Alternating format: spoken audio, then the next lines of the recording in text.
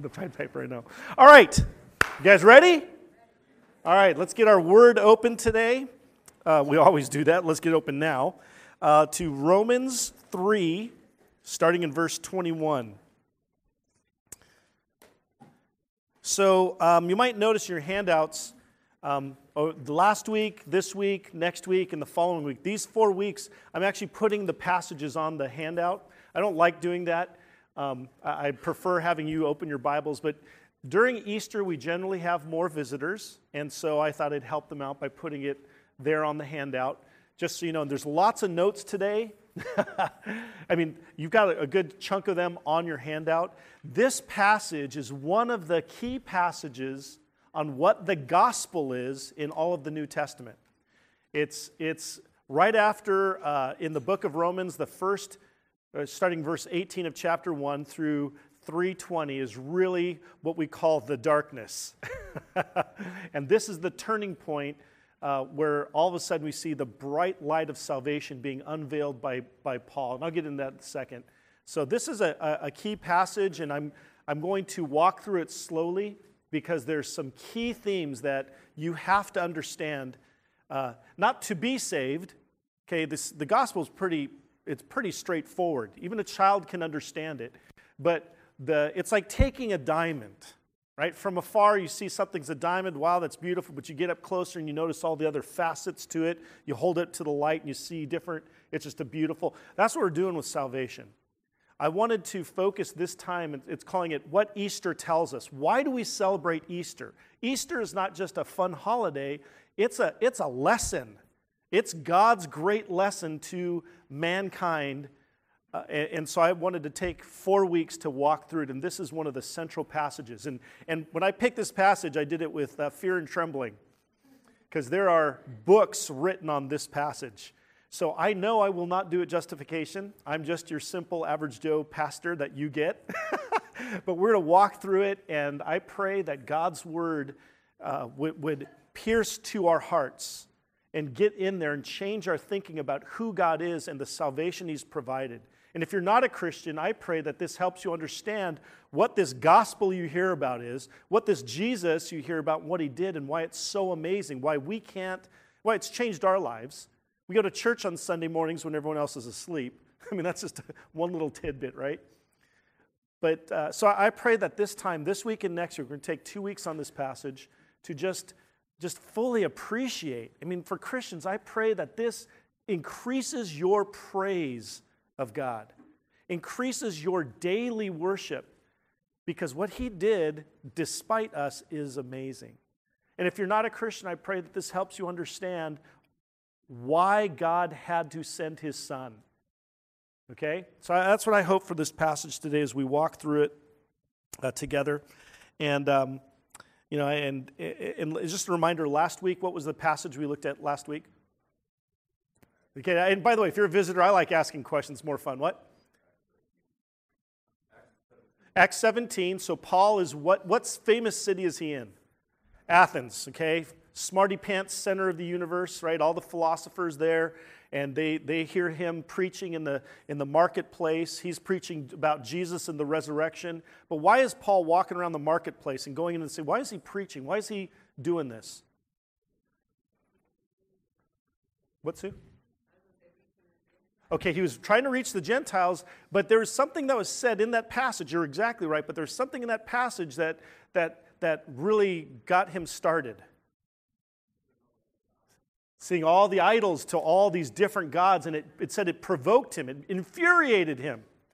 Was he mad at the Athenians or mad at the deception that they were under?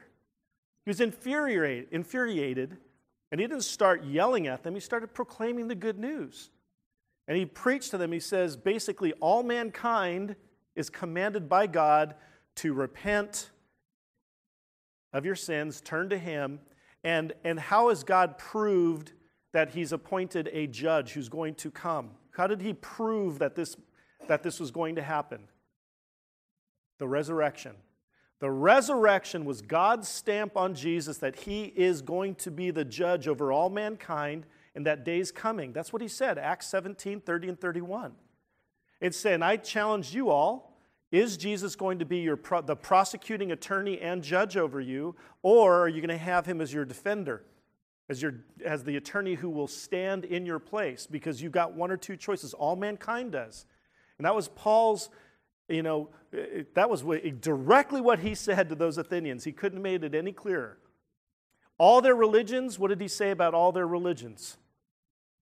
Empty, pointless, deceitful, not going anywhere except to condemn you. All the religions of that day, all the religions of today. There's only two types of religions in the world. I don't care if you start listing off all the different isms and whatever. There's only two kinds. One where man is trying to appease God, whatever God that is they call, and do whatever it takes to appease and get rid of this guilt, because they all know they've done something wrong and there's someone bigger, and we have to be in right relationship somehow. And the other one is Christianity, where it says we can't make ourselves right. God had to make a way for us to be right. Through who? Jesus Christ. And that's why the resurrection is so key, because the resurrection, which we celebrate on Easter, the empty tomb, is God saying, this is the man, all that he said and did was true. You have to believe in him because he's going to come to be the judge. Right? That's why Easter is teaching us lessons. Easter is not just to, let's have, extra special meal with family, which is fine. I have an egg hunt, okay, whatever. It's about God changing human history. All right? So that's why we're taking several weeks to look at it. Acts 17, because Paul is telling the smartest men in the world, you need Jesus. Here in Romans, we have Paul writing to a church. He hadn't been to the Roman church. The church at Rome had been founded by people who became believers in Acts chapter 2. No apostle had been there yet. So he's writing this letter. He's in Corinth. He's in his third missionary journey. And he's writing a letter to this church saying, hey, I want to meet you guys and have some fruit with you, meaning I want to have some fruit. I want to spend some time with you to teach and see a fruit, see you guys grow in righteousness and all that. But in the meantime, he sends this letter, and Romans is what we call the theology of Christianity. Romans 1 through 11. Then chapter 12, towards the end, is just how do you apply it in your personal life and the life of the church. But Romans is huge, rich theology. And this section, Romans 3, 21 through 26, is where everything changes to the light. You guys ever been to a jewelry store? What do they put diamonds on to display them? Black. Then they have the light shining, and because there's black, there's a contrast that makes the diamond just, brilliant. Romans 1, 18 through 3:20 is the black velvet. Acts 17 explains all mankind is under indictment, but this passage here in Romans 3:21 is now the light. The floodlight comes on the diamond of the gospel, okay?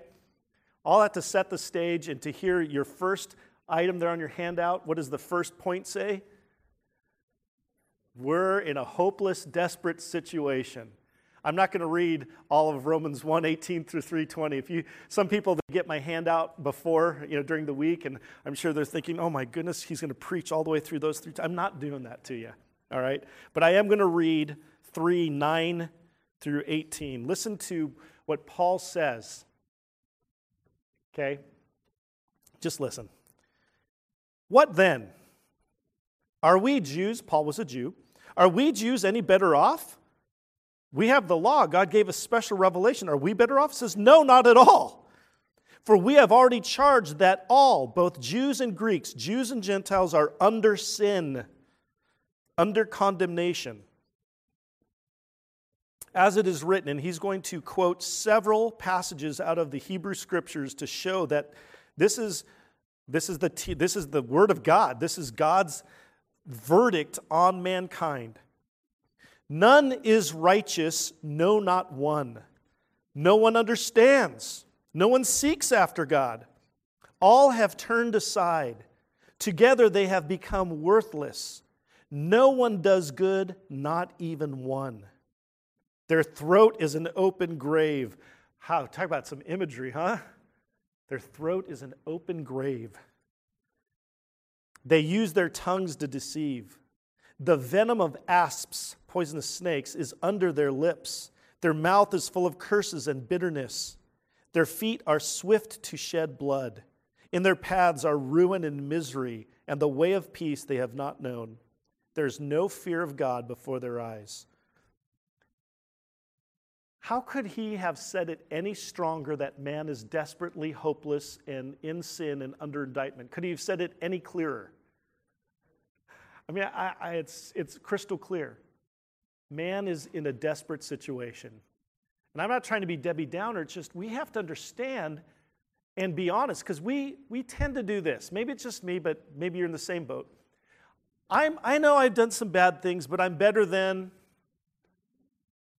any of you? Any of you do that? Just me? Okay, thanks. Thank you. All right, well, here's why this helps me. We are in a bad situation. And Paul starts off with this because he wants us to know, he wants all men to know, to prayerfully come to that place of blessed are the poor in spirit, not the haughty or prideful, but poor. You know what? Paul, you're right. This is me. I fit in that category because when you're there, that's a good beginning. And now you can hear verse 21. It starts out, but now. I love that conjunction that says but. That means whatever's been said, now there's a contrast, a change. And that's exactly what's happening in this passage. I have so many notes. After building a case against all people, showing their universal sinfulness and therefore their universal need of salvation, Paul then spelled out the only way for them to be brought into a right standing with God. From a human standpoint, and by nature, people are legalists. What does that mean? Show me the rules, I'll follow them, I'll be good. People, by nature, people are legalists, and this plan he was presenting was radical. This plan, this gospel he's proclaiming, excluded anything and everything that people by themselves might do to attain righteousness. The righteousness God provides has its origin in what God did, not in what people may accomplish. It is received, not earned. It depends on faith, not meritorious activity. God justifies the ungodly, not the well-intentioned. What makes the good news is that no one would have come up with a plan that excluded their own contribution towards a future salvation. This is indeed good news, but it's not something man would have made up. Man would have made up, well, the good people, you do this and that, and since you're good, you'll be good with God. This good news is, it slaps us in the face at the beginning part saying, no one is good, no, not one. No one seeks after God. We need God to step in. We are desperately hopeless.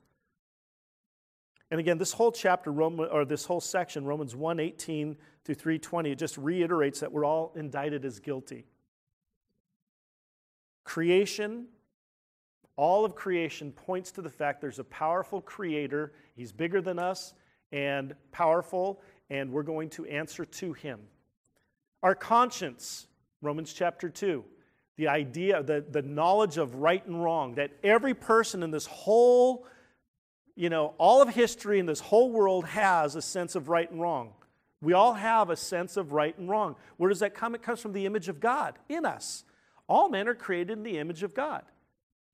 And we have that sense, I've done something wrong. And when I know that, I have a feeling, and that feeling is called guilt. Guilt is universal. They say if you could cure guilt, you would empty the mental health wards of 90% of their people at least. That's what psychologists say. Guilt is a universal human condition because we know we've done something wrong. We need God to step in for us. All people are indicted. So here's the lesson from Easter series is really trying to tell us, how can we be right with God? Right?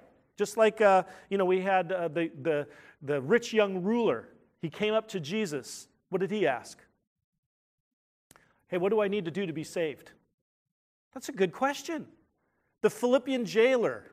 Again, if you're a Christian, you might know some of these stories. Paul is imprisoned in Philippi. And then there's a miraculous event that happens in the night while they're singing praises. They're like, hey, we might be in chains, but we're going to sing praises. It's Paul and Barnabas, I think it is. Yeah, Paul and Barnabas. And they're singing praises, and all of a sudden there's an earthquake, and the prison doors are opened up, the chains fall off, and Paul says to all the prisoners, don't run away, stay here. They all stay, and he's preaching at them and stuff. The Philippian jailer shows up in the morning, and right away he's about to commit suicide. Why is that? Because he's on the line for if they were all to be free or if they all run away. He dies for that. But Paul says, no, we're all still here. And he tells them why. And then this Philippian jailer says, oh, how can I be saved, please? He saw what had happened. He's like, there's something going on here. But that question is man's universal question. How can I be right with this God? And that's what we're going to see now in this passage. We needed someone to step in because there's nothing we could do. All right, so I'm going to read the whole passage, and I'm going to start breaking it down slowly but surely. You guys with me? If I confused you, you're still okay. You're still with me. All right, that's good. So here we go. But now, oh, thank you, God, for doing this. But now, the righteousness of God has been manifested apart from the law, although the law and the prophets bear witness to it. The righteousness of God through faith in Jesus Christ for all who believe. Listen to that again. But now the righteousness of God has been manifested through faith in Jesus Christ for all who believe. I got rid of that middle section just to highlight it. God, our situation was so bad, but now you can, not our righteousness, because Romans 1:18 through 3:20 says, our man's righteousness is filthy rags. There's no one righteous. But now God's righteousness is on display, has been manifested, has been shown. And how is it shown? Through faith in Jesus Christ. We'll get to that. Just notice what's going on here. He says, it's apart from the law. You can't earn it. And although it was attested by the law, it was prophesied that this righteousness would be coming, this special plan. It's not something new. It's actually out of the Old Testament. And he'll show us in a minute. But the key thing is it's through faith in Jesus Christ. For how many? All who believe. Wait, what happened to the all before but now? What was the condition of all? All indicted. Now it's all who believe are going to gain something here. For there is no distinction, whether you're Jew or Greek, doesn't matter. There's only one kind of person here. For all have sinned and fall short of the glory of God. That's the bad news. And are justified. That's the good news. By His grace as a what? Gift. Through the redemption that is in Christ Jesus. Whom God put forward as a propitiation by His blood. We'll talk about that word, a very important word. Whom God put forward as a propitiation by His blood to be received by faith. This was to show God's righteousness, because in His divine forbearance, His patience, He passed over former sins. Why did He do it? It was to show His righteousness at the present time, so that He might be just and the justifier of the one who has faith in Jesus. All right, there's a lot of segments to this, but here's some key things. First of all, that word righteousness, the righteousness of God, that word righteousness is 7 times in this passage. You might see it as righteousness or justify or just. Those all come from the same root Greek word. Okay? Then also another one is faith. Faith is in here 4 times. But now you'll see it as faith or believing. That's the same word in Greek. Pistuo. Okay? So a key theme of the whole book of Romans is the righteousness of God. And you look at Romans 1, 16 to 17. You go all the way back to that first 2 verses. It's at the beginning of the book. It kicks off the whole section, and that's the theme for the whole book. It's the righteousness of God. But how do you gain it? From faith to faith. And you look at that there. We'll talk about it in a second. So this theme is key in this passage alone because it's mentioned. Boom, boom, boom, boom. And by the way, that word righteousness is 30 times in the book of Romans, and the word justify is also 30 times in the book of Romans. That same root, 60 times in this book. This is a key theme, the righteousness of God versus the what of man? The righteousness of man, or really it's the sin of man. So first of all, we have in the first first 3 verses, verses 21 through 23, we see God's solution. His solution for our situation is His righteousness in Jesus Christ. Okay, that's the key. There is no other solution for your situation. If you're not a Christian, this is your solution. If you are a Christian, you are here. We found this. But let's appreciate it some more. So first of all, we have God stepping in to provide His righteousness. But now the righteousness of God has been manifested. But now, that's referring to the situation before. It was a sad situation. But now something's changed. We're all condemned. Matter of fact, that passage I read to you, 3:9 through 20, that's depressing. I mean, reading through that is just like, it's just like, oh my goodness, all right, I get the point. But we have to get the point because it's reality. But now there's a change in salvation history, a significant, truly momentous, the singular event that changes everything. Man stands condemned. We need someone to save us. That was last week. This week we find out this someone steps in. He does something so special so we can move from the condemned to the saved or not guilty. This is courtroom language he's using. Legal forensic language. That word justifies legal forensic courtroom. Okay? I've already talked about the righteousness of God, but here's Romans 1:16 through 17. This is the overview verses for the whole book of Romans. For I am not ashamed of the gospel, for it is the power of God for salvation to everyone who believes. How can I be right with God? It's contained in this gospel. The answer is in this gospel. To the Jew first and also to the Greek, God decided to use the Jews to bring the salvation through His Son who was going to be born of the Jews, Jesus Christ. For in it the righteousness of God is revealed from faith for faith, or from faith to faith. The point is faith, the righteousness of God is only through faith, by faith, in faith. It's from faith at the beginning and faith all the way through to the end. Faith, faith, faith, faith, faith. All right? That's what he's trying to say. For it is written, and he's quoting out of the Old Testament, showing this is nothing new, the righteous shall live by faith. I already talked about this. The root is 7 times. The root of righteousness is in here 7 times in these 6 verses. And it's the righteousness of God, His perfection, His perfect and pure character and works and ways. He has no blemishes, and yet it's set in stark contrast to man's unrighteousness, wickedness, lack of being like or acting like God, both in our character and in how we live. Man stands condemned by his perfection.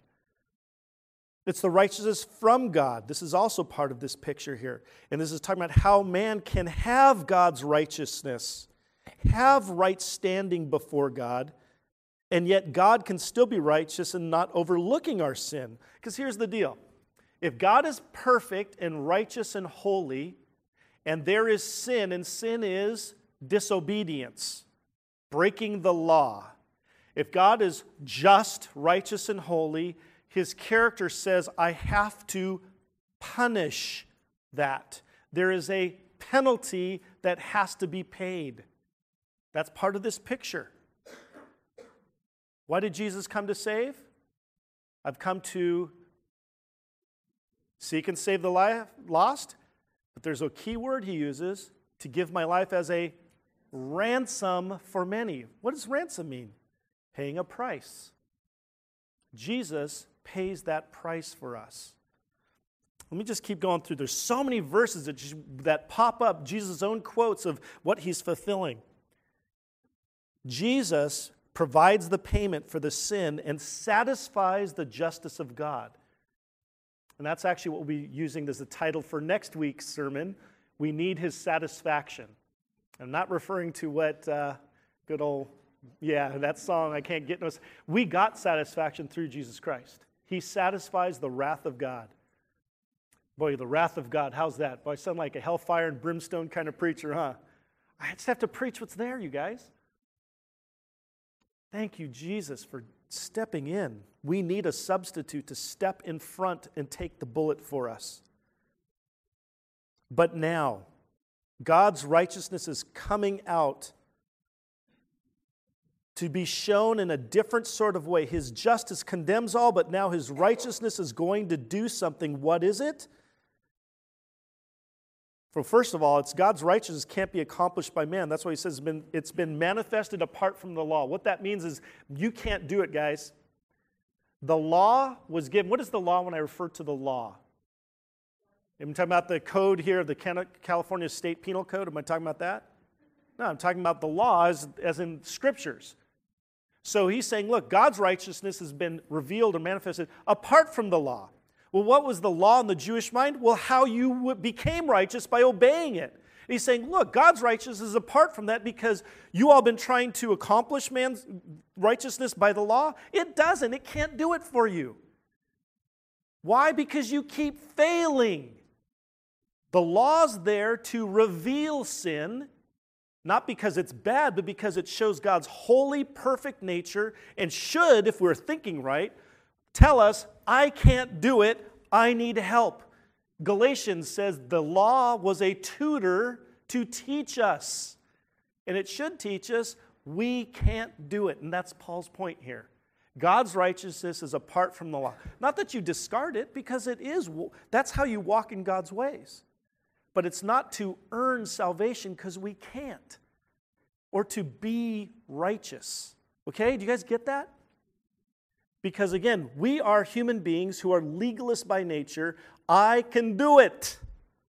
Nike, just do it. We can do it. We can build it. Let's make America great. I'm just kidding about that.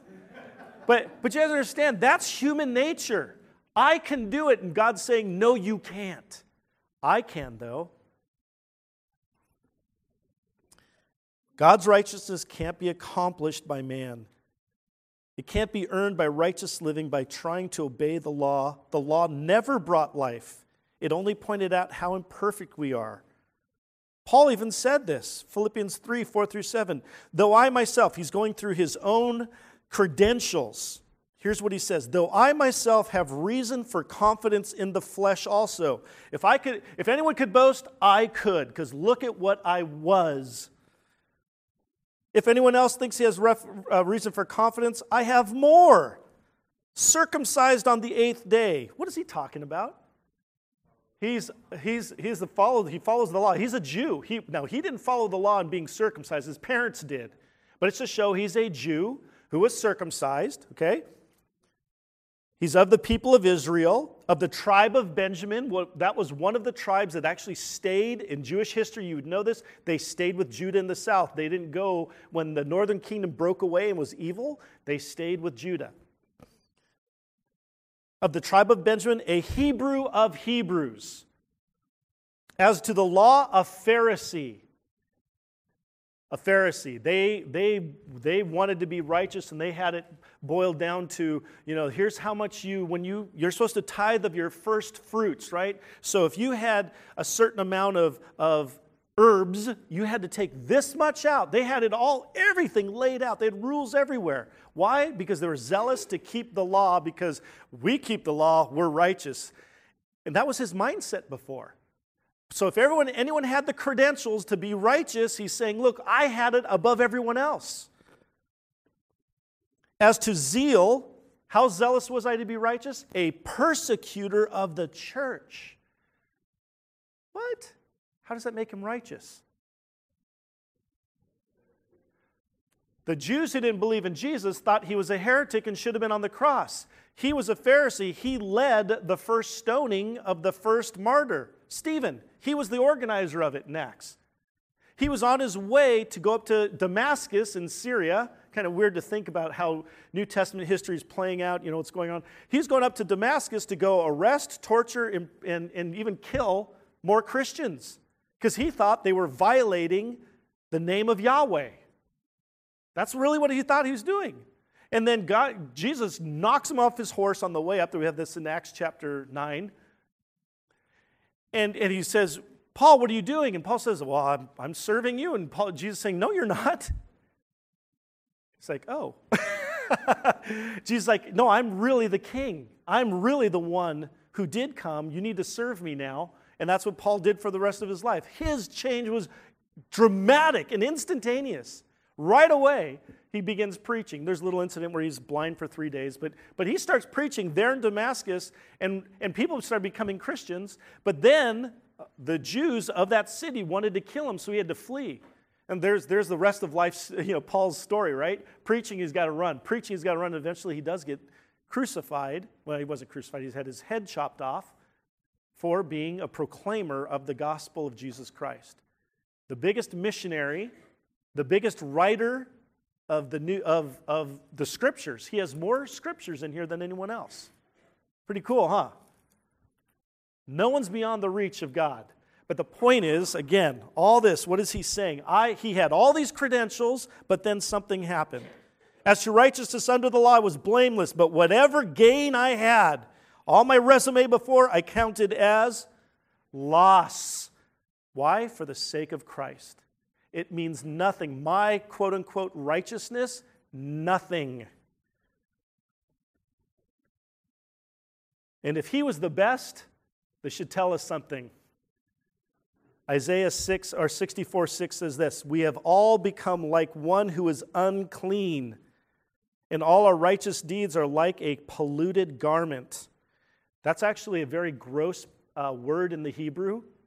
It's really gross. But the point is that our supposed righteousness that comes from us is gross. They're not righteous. Righteousness cannot be accomplished by man. It has to come from God. That's why God's righteous. But now the righteousness of God has been manifested apart from the law. But this law, or this new way, is foretold in the Hebrew Scriptures, although the law and the prophets bear witness to it. This potential to be right with God in right standing, separate from obeying the law, this righteousness from God was promised in the past. We see in Romans 1, 1 through 4, that at the end of verse 1 it says, the gospel of God which he promised beforehand through his prophets in the Holy Scriptures. Then we see it again in Romans 4, 3 through 5. What does he say? For what does the Scripture say? And then he quotes from Genesis 15. Abraham believed God, and it was counted to him as righteousness. Now the one who works, his wages are not counted as a gift, but as his due. He's due those wages. And to the one who does not work, but believes in him who justifies the ungodly, his faith is credited as righteousness. This isn't a new way of salvation. Abraham was our model. Abraham, what God said in Genesis 15 verse 6, this was said to Abraham before there was any law. The law came hundreds of years later with Moses. And yet, Abraham had righteousness accounted to him. Was he righteous? No. He was counted or credited as righteous. What that means is declared not guilty. As a earning or as a gift. Once you pay for a gift, it's not a gift anymore. Once you think you deserve it, it's not a gift anymore. It was given as a gift to Abraham before the law. That's the point, that living by faith, believing in God and his promises, that faith in who he is and what he said he would do, that has always been the way of salvation, by grace through faith. Okay? It's not a new thing. It's not new to the New Testament. It was in the Old Testament, promised that a whole new way was going to come that just blows that up. It's called the New Covenant. That was Ezekiel and Jeremiah. They talked about the new covenant that was coming. Jesus, the night he was betrayed, was celebrating Passover, the Passover Seder. He's with his disciples. We call it communion or the Lord's Supper. It's the same thing. Matter of fact, the real Passover is coming up here in a few days. It's tomorrow. We celebrated a mini Passover with our life group a couple of Thursdays ago. Super fun. But he is celebrating the Passover, and when he held up the third cup of blessing, cup of wine, he said, "This is what? The new covenant in my blood." He was changing Passover to say, I'm the fulfillment of it, and this is the beginning of the new covenant that was promised by Jeremiah and Ezekiel. Isn't that cool? So when we celebrate for a reason, not because it's a ritual to do, it's what we're supposed to do. The early church did it. Jesus changed it forever. He's the Lamb of God who takes away the sins of the world. His blood that was shed covers our sin, and that's talked about here too. But it's the one that initiated the new covenant. The Mosaic covenant in Exodus 24, I think it is, God had given them the Mosaic covenant, the Ten Commandments and the Levitical law and the civil law and all that, and he had it in a book. And it says that Moses did a sacrifice, and then he sprinkled blood on the book, which was the blood of the covenant, and he sprinkled blood on the people to initiate that new covenant. Not the new, but the Mosaic covenant that God was making with the children of Israel. When Jesus says, this is the blood of the new covenant, he was saying, my blood, not the blood of an animal sacrifice, my blood kicks this thing off. You guys get that? Hugely significant what we celebrate in communion. Hugely significant what's happening here. It was foretold by the Scriptures. This is very biblical. God's revelation tells us this. Isaiah 61:10, Habakkuk 2:4. That's the just shall live by faith. In Romans 1:17, that's Habakkuk 2:4. Amazing. But he goes on. How am I doing? Oh, good. All right, I'm doing all right. We also see that God's righteousness is available through what in Jesus? Faith. Faith, faith, faith. The righteousness of God through faith in Jesus Christ for all who believe. His righteousness is available not through the law, through obeying the law to gain righteousness. This righteousness is gained in a different sort of way. Man has to move from doing to faith. And what is faith? Believing, trusting, resting in. And it's not, and I said a gain, but it's not really a gain. Matter of fact, on your handouts, I forgot to say this. Let me see a handout real quick. I printed them before I saw this one thing. When it goes to...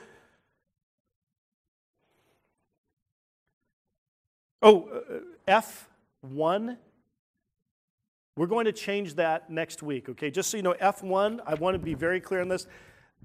I know what I meant by that, but we can't say it that way, okay? So it's a theology point, and it'll be changed on next week's. The handout's going to look like this next week. You guys are going, why is this a big deal, Chris? It is a big deal, and you'll know why next week, okay? Because we're not going to get that far this week. Thanks, sorry about that. Sorry, if you're a visitor, that's just what I do. There we go. But here's the deal. This faith, we have to go from doing to faith in our thinking.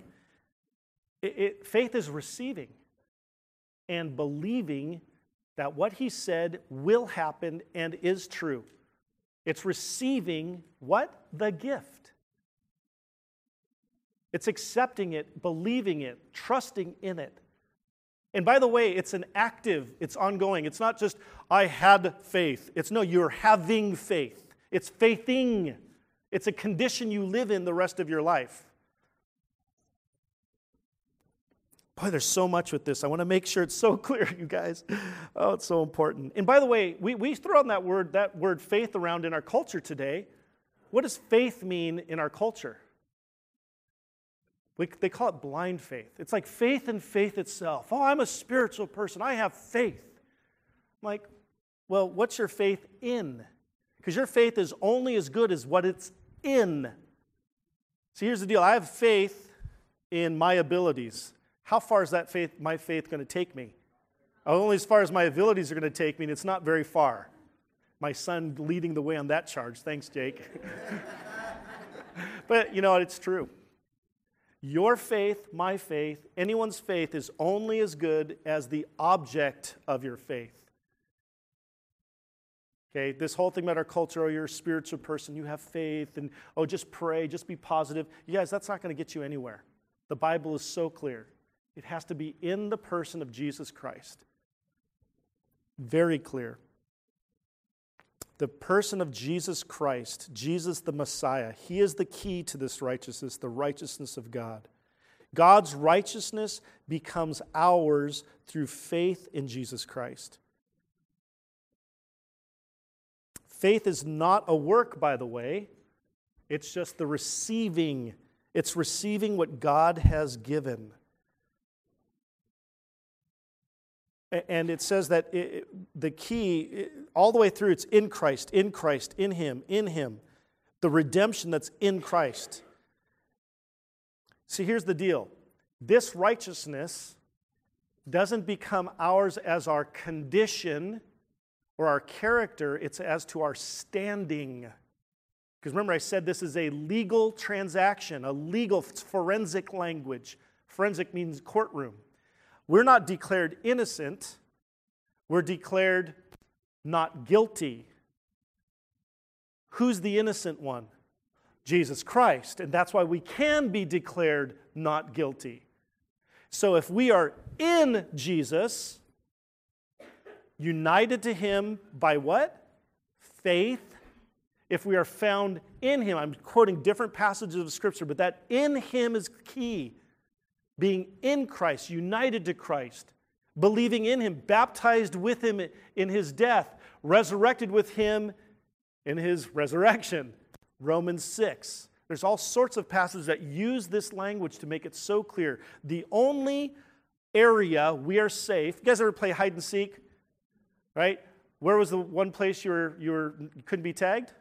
Home base. Right? It depends on how you played it, but yeah, that one place, wherever that place is that you were free, right? Home base is Jesus Christ. But there's no hiding from God. That's what we have to keep clear here in that whole analogy. Jesus Christ is the sphere or the place of salvation. He is the object of our hope. He's the object of our faith. He is the place for us to have that declaration of not guilty. Him. Okay? Romans 4:4-5. Now to the one who works, his wages are not counted as a gift, but as to his due. And to the one who does not work, but believes in Him, his faith is counted as righteousness. Paul said in Philippians 3:9, he wanted to be found in Him, not having a righteousness of my own that comes from the law, but that which comes through faith in Christ. The righteousness from God that depends on faith. Colossians 1:30. And because of Him, God, you are in Christ Jesus, who became to us wisdom from God, righteousness, sanctification, and redemption. Being in Christ, we have wisdom, righteousness, sanctification, and redemption. Where do you find your hope? In Christ. You need to be found in Him. My hope is built on nothing less than Jesus Christ and His righteousness. And who's it for? For all who believe. There's two kind of categories in the biblical thought of people. There's two guys, the Jew and the Greek, Jews and Gentiles. Okay? But Romans 1-2, part of the way through 3, says what about those two categories? They're really only in one category, the condemned. But anyone who believes and is in Christ, you are now not guilty, not condemned. Romans 8:1, for there is now no condemnation for those who are in Christ Jesus. Oh my goodness. Don't you long for that? All can be saved now. There's only one category, if you're in Jesus, saved. All saved the same way through faith in Jesus Christ. All can have that righteousness of God, that declaration of not guilty because of Jesus, because of faith in Him. And again, it's by faith. It rests on faith from start to finish, beginning to end. God's righteousness through faith is mankind's only hope. For there is no distinction, 22, second half, for there's no distinction, for all have sinned and fall short of the glory of God. All mankind, whether you have God's revealed law or just have His revealed character, existence, power in creation, and your conscience, all mankind is condemned. All fall far, far short of God's holy standard, His glory, His perfection. We are hopeless without God stepping in. When we are the active ones trying to earn salvation, trying to be good, quote unquote, our works only condemn us. We have to move to the passive, the receiving, if there's going to be any hope. God has to be the active one, the one doing something to provide hope, forgiveness, salvation. And then all are exposed to this judge. There's no hiding. There's a good example here. The Supreme Court Justice Horace Gray once informed a man who had appeared before him in a lower court and had escaped conviction on a technicality. I hate hearing those stories. There's loopholes. There's a technicality that someone who's obviously guilty gets off. That ain't going to happen before the Lord. Here's what Horace Gray said to this guy. I know that you are guilty and you know it. And I wish you to remember that one day you will stand before a better and wiser judge, and that there you will be dealt with according to justice and not according to law. Hear that? The judge who sees all and knows all, no one can hide or escape. There is one escape. If you've got Jesus as your defense attorney, to stand before the judge on your behalf. And we'll continue with the rest of this passage next week, but I understand that we've said this over and over. I know I've been like beating a drum here again and again. We have a universal problem. But in what God has done, we have His total and unique and perfect solution. God's only Son. It's the only sacrifice. He's our only substitute. He's our only Savior. Jesus Himself said it. I am the way, the truth, and the life. No man comes to the Father except through me. Jesus said this. I'm not making this stuff up. It wasn't Christians hundreds of years later who said, oh, we got to turn this rabbi into God, as some claim. From from His own lips and from the earliest church. These early Christians in the first century did not die saying Jesus was a rabbi. They said Jesus was God. That's why they were persecuted and killed. God takes action. Man is hopeless without His grace and mercy. And Easter declares, and I say screams, the goodness and love of God. Easter is celebration. Friday night, crucifixion felt like defeat, but it's actually the greatest victory of all. And the resurrection only proved it. The empty tomb, the hundreds that saw Him afterwards, and the hope of His return. And again, when I say hope, it's not I wish He's going to return, it's I know He's going to, and I can't wait. Easter screams that. So I pray that if you're a Christian, gosh, look at, as we keep going through this, look at what God has done for us. Look at your situation, my situation. Without God stepping in, we're dead meat for eternity. And yet He steps in. God saw that this creation had rebelled against Him, and yet He steps in and says, I'm going to solve the solution. Matter of fact, it's got to be me that solves it. Hey, Jesus, let's go take care of it. Isn't that amazing? I've said this so many times, but I don't know of any better way. I would never sacrifice Taylor or Jake for you. I would never do that. I may sacrifice myself. If there was a bus coming, I wouldn't throw Taylor. Hey, Taylor, push him out of the way. I may do that. Who knows? Maybe I'm selfish that day. Maybe I wouldn't. But that's what God did. And it wasn't like Jesus was forced to. He came willingly. Did he feel good about it? No. The night before, he says, Lord, if it's possible. He said, this is so weird. I know we talk about God the Father, God the Son, God the Holy Spirit. They're having a conversation. This just blows my mind up. But here we've got the Trinity talking, and Jesus talking to the Father saying, if it's possible, take this cup from me. Why would he say that?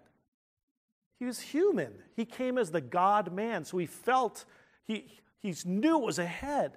But he also said, but not my will, rather your will. And if it was my will, I'd want you all to be saved, but I can't do that. So each one of us has that choice to make. And I pray that if you're a Christian, praise God, we're in the same boat, and I pray that we would be better declarers of him in how we live and what we say.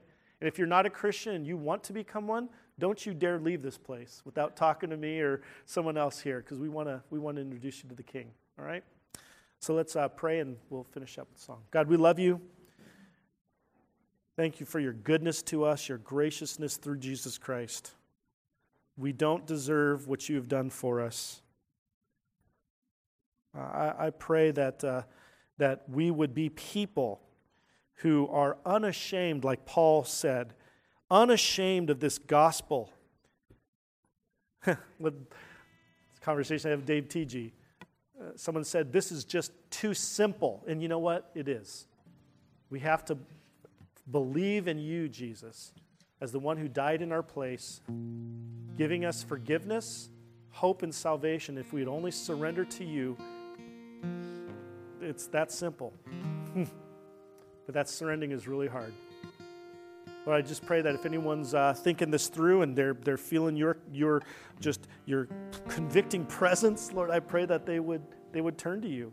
And if we're a Christian and we realize that we haven't fully understood the gospel, or we haven't been proud of it, we've been ashamed to say we are your followers, God, I pray that we would think through that and become more bold, more joyful, more hopeful because of who you are and what you've done.